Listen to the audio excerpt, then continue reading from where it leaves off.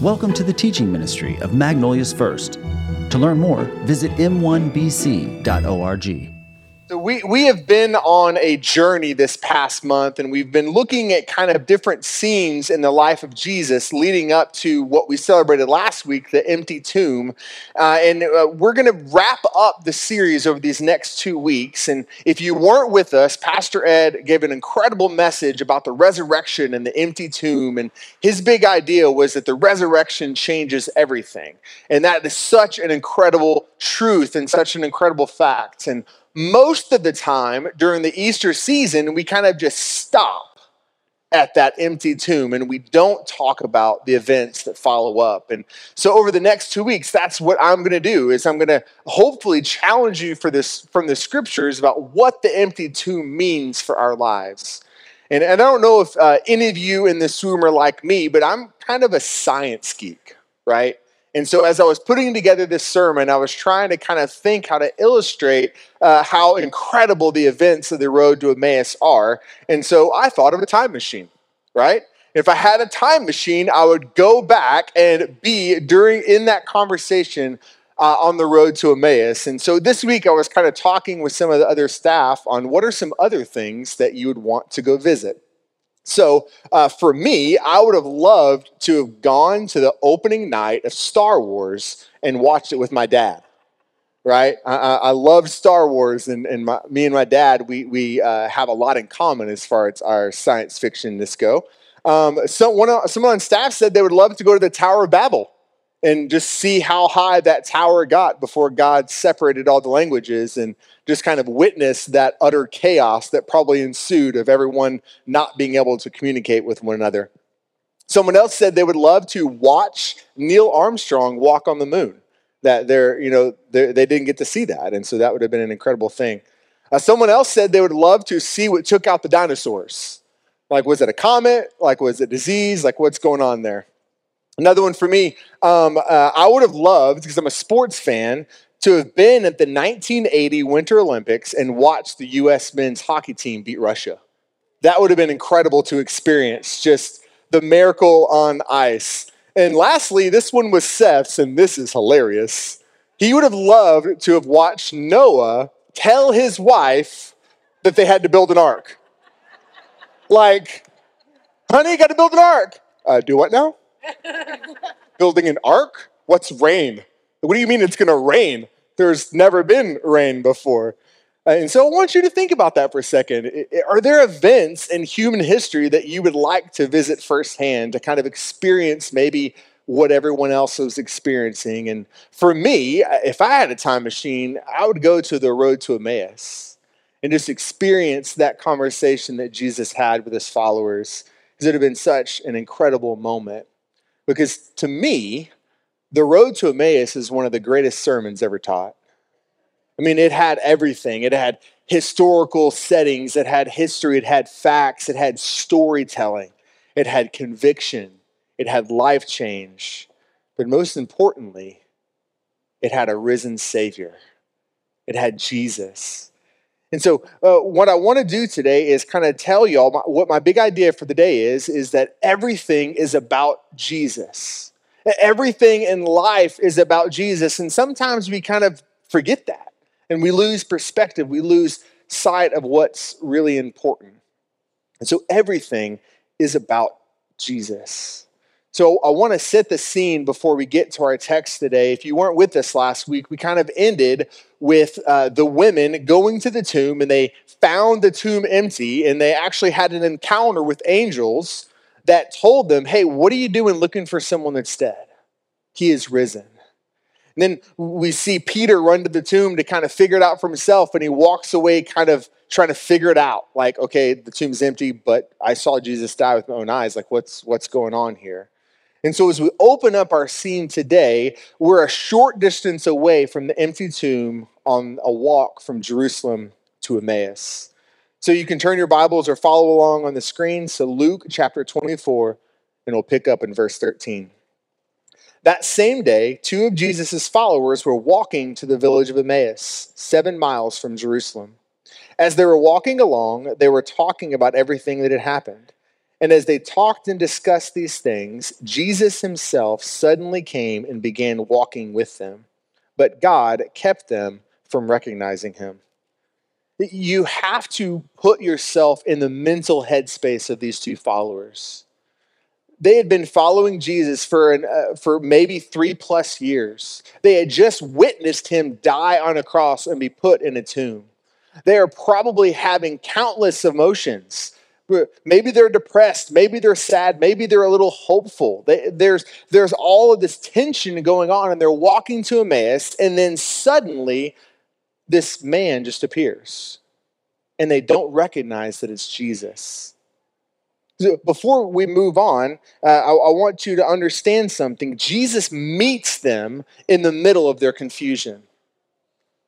And ultimately, he's going to tell them the truth about himself and open their eyes. But something so interesting happens is that God keeps them from recognizing that it's Jesus. I mean, they walked with this man for 3 years probably, and they didn't know who he was. But there's an implication there and a purpose for that. Because the truth is that only God can open our eyes. Only God can open our eyes. We can cognitively know things about God, but only God can open our eyes and reveal himself to us. Let's jump to verse 17. It says, Jesus asking the followers, he asked them, "What are you discussing so intently as you walk along?" They stopped short, sadness written across their face. Then one of them, Cleopas, replied, "You must be the only person in Jerusalem who hasn't heard about all these things that have happened there these last few days." So Jesus, he meets these two men in the middle of their sadness, and he doesn't leave them there. He engages with them. He ends up asking them questions. He's trying to find out what's going on, while at the same time being Jesus and experiencing firsthand all that went on. Just try to wrap your mind around that. So verse 19, "What things?" Jesus asked, almost ironically. What are you talking about? Well, what happened? Tell me what happened, Jesus asked.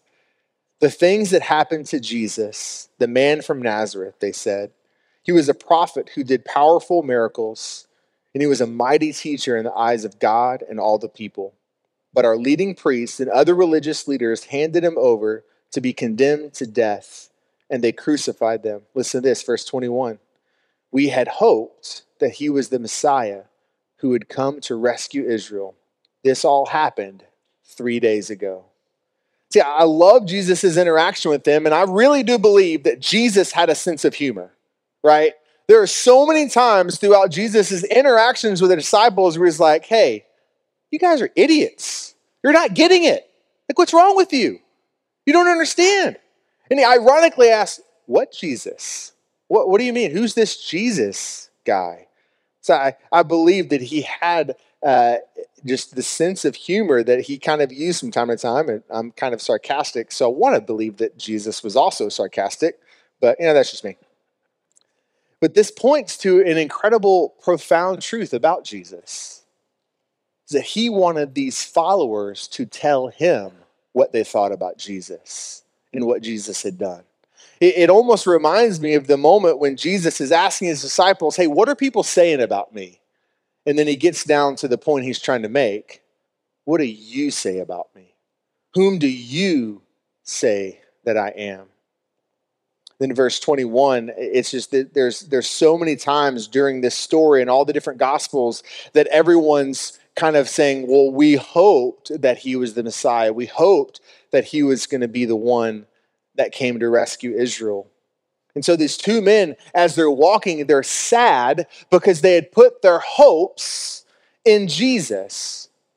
And at that point, he hadn't been risen in their mind. They didn't know all the facts. They had heard speculation. And I believe that maybe they were losing hope. Maybe they were losing hope that Jesus wasn't who he said he was. Maybe some of you in this room, you're losing hope this morning. That there are things that you have heard about God, and there's things that you have expected of God, or maybe you're holding on to something and it's not working out the way that you thought that it would, and you're beginning to lose hope. What I would say to you is hold on. Hold on tight, hold on a little longer, because last week we celebrated the empty tomb and we celebrated the victory that we have in Jesus. Hold on to that hope a little longer, because here's what we know to be true. Jesus meets us in our hopelessness, and he doesn't leave us there. Just like with these two men on the road to Emmaus, he met them right in the middle of their depression, their fear, and he doesn't leave them there. Verse 22, they're continuing to tell the story of what they've heard about Jesus. Then some women from our group of his followers were at the tomb early this morning, and they came back with an amazing report. They said his body was missing, and they had seen angels who told them that Jesus is alive. Some of our men ran out to see, and sure enough, his body was gone, just as the woman had said. You would think in this moment they would be celebrating. The tomb is empty. Jesus is alive, but that's not what happened. In fact, they're sad and they're confused. Continue in verse 25, and I love Jesus so much for what he says here. Then Jesus said to them, "You foolish people, you find it so hard to believe all that the prophets wrote in the scriptures. Wasn't it clearly predicted that the Messiah would have to suffer all these things before entering his glory?" Then Jesus took them through the writings of Moses and all the prophets, explaining from all the scriptures the things concerning himself. Isn't it amazing that these two followers, they literally had firsthand accounts and proof of the risen Savior, and their eyes were still closed? They're literally walking on the road talking to Jesus, and their eyes are still closed. But Jesus doesn't leave them there. In fact, he says, "Guys, okay, let's go back to the beginning here." And he goes back to the writings of Moses and walks them through all of the Old Testament, saying, "Guess what, guys? It's all about Jesus. Everything you've heard since you were a little kid, it's all about Jesus." And that's why for me, if I had a time machine, I would go to this moment and be walking behind Jesus as he's with his own mouth teaching the scriptures and telling them all about Jesus. Look, this little thing right here, the Red Sea, that was about Jesus. Walls of Jericho, that was about Jesus. Providing manna in the desert, that was Jesus. Can I be honest with you all for a second? I think this is a safe place. Growing up, I did not like the Old Testament. Oh, you're a pastor. You can't say stuff like that. I know. Sorry, Pastor Ed. I just thought it was a list of like rules and names and genealogies and random events that didn't really connect together or make much sense. And so I kind of found it boring, actually. But that completely changed for me my first year of Bible college, because I had a professor that absolutely loved the Old Testament. And so what he did for our class is he walked us through what he called the shadows of Jesus, and how every event in the Old Testament was foreshadowing the death, burial, and resurrection of Christ. And so for me, the Old Testament came alive, and the Bible came alive to me for the first time ever. And I really believe that that's exactly what was happening to these two followers on the road to Emmaus. They were hearing from, at the time, the person that they didn't know was Jesus, but was Jesus. Yeah, wrap your mind around that. But they're hearing from the risen Savior of all of the profound truths of the Old Testament. And I believe that their hearts began to stir. Their minds began to stir.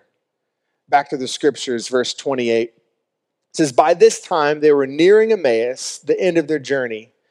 Jesus acted as if he were going on, but they begged him, Stay the night with us since it's getting late." So he went home with them.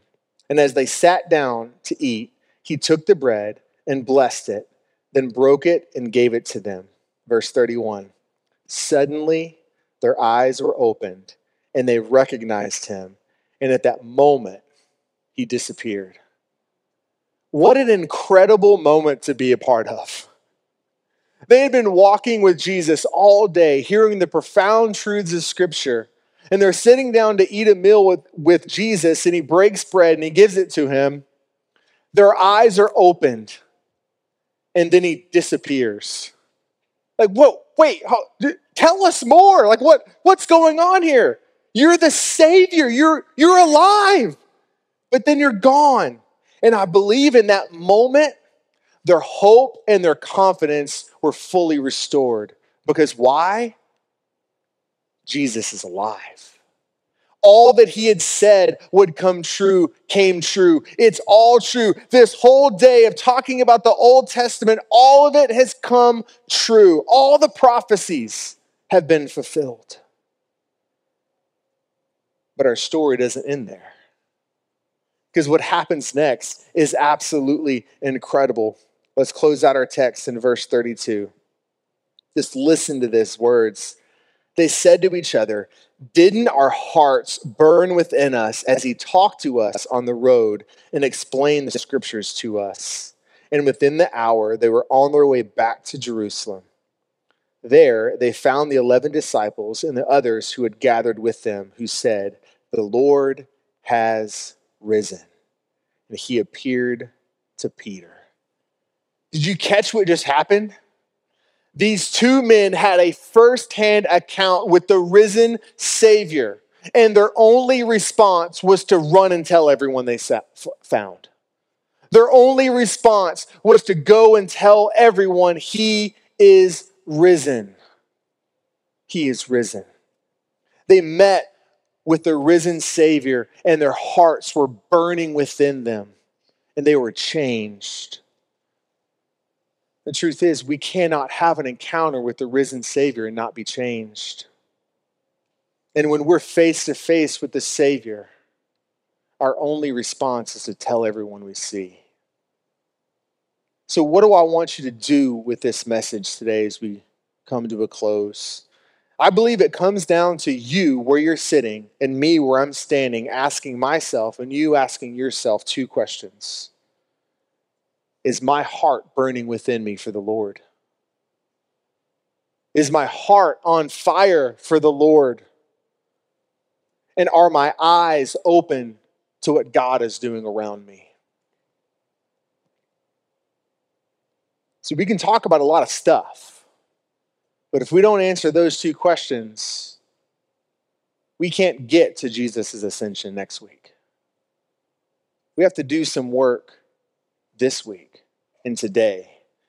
So I believe that our hearts burn within us when we remember what God has done. Because that is exactly what Jesus did with these two men on the road to Emmaus.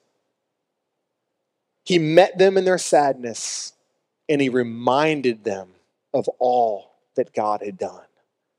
He reminded them of how the Old Testament is all about Jesus. It's easy for our passion and our fire for the Lord to dwindle. This world distracts us with so many things. And there's so many opportunities. There's so many responsibilities. There's so much that can grab our attention. And so if you're in here today and you're like, you know what, my passion for the Lord isn't really what it used to be. If that's you, I want to tell you that that's okay. But it's not okay to stay there. It's not okay to stay in that place. And if you want your fire to be reignited, remember what God has done in your life. I want to read real quick 1 Corinthians 10:31. This is a verse for me that always kind of helps me recenter and refocus my mind. It says, "So whatever you eat or drink, whether you eat or drink, or whatever you do, do it all for the glory of God." This has been my life verse, and I love how Paul clarifies things here. And just to give you a little bit of context, he's in a conversation with fellow believers, and they're kind of having an argument over how to interact with non-believers and how to interact with one another.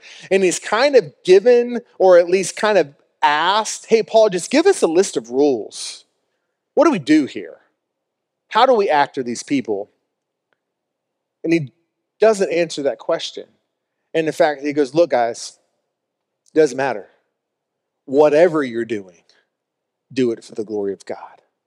Whatever you're doing, do it for the glory of God. And he takes the focus off of our actions and our do's and our don'ts and all those things that we kind of put on ourselves and says, look, if you're doing whatever you're doing for the glory of God, you're doing the right thing. Which kind of leads us to a reason why our hearts are no longer on fire like they once were. Because maybe we begin to live our lives for the glory of me. Maybe we've begun to make everything in our lives revolve around me, my happiness, my success, my career, my family, my kids.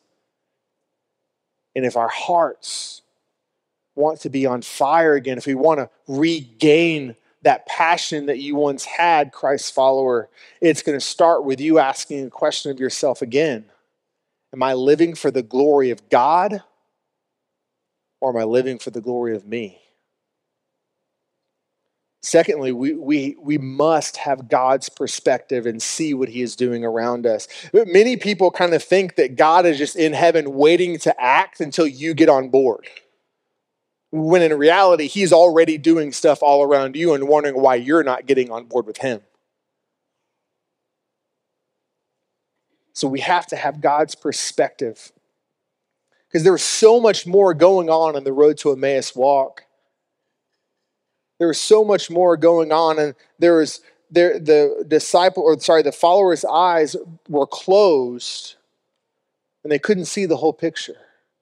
They couldn't understand that all that Jesus was talking about was fulfilled right before their eyes.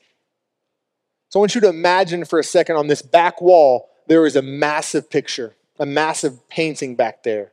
And someone blindfolds you in the hallway and walks you right up to it and puts your nose on the wall and removes the blindfold. Are you going to be able to describe the picture to me? No, because you have no perspective.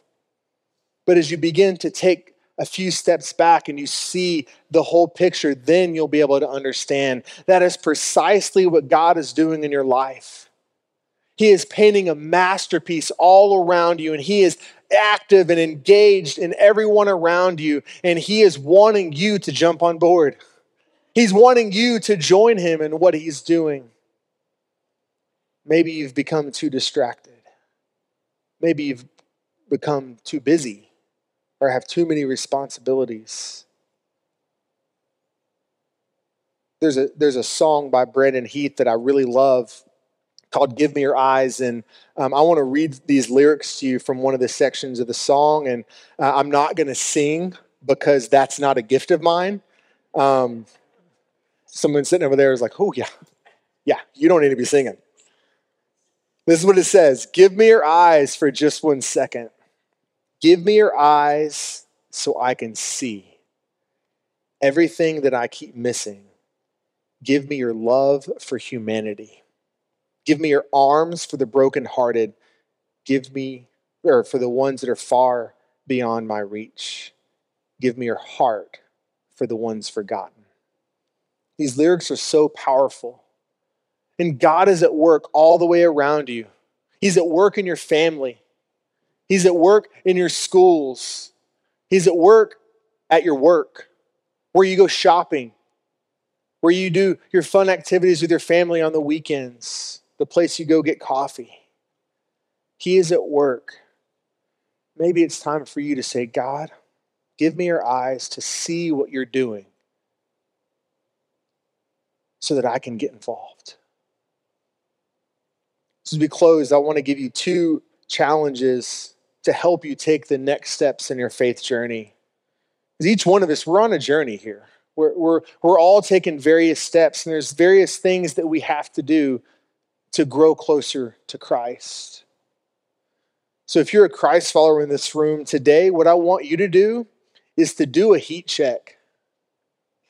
Do a heat check on your heart and ask yourself, is my heart burning for the Lord?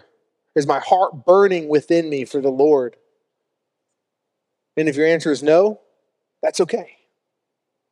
But don't leave here today until you do some work with God. It's time to make the hard choices. It's time to be honest with ourselves and say, you know what? I come here every Sunday and I act like my heart is on fire for the Lord. And I raise my hands when the worship song and I look around and see everyone else doing the Christian thing. And I want to be there with them, but my heart is not on fire like it used to be. Then for you, take some time during this last song and say, God, light my heart on fire for you once again. Remind me of what you've already done in my life. Show me where I need to change. Show me what parts of my heart have become hardened to you. Then lastly, this week, as you're going about your week, ask God to open my eyes to see what he is doing around me. Then join him. Join him. See, when we forget that everything is about Jesus, we lose perspective.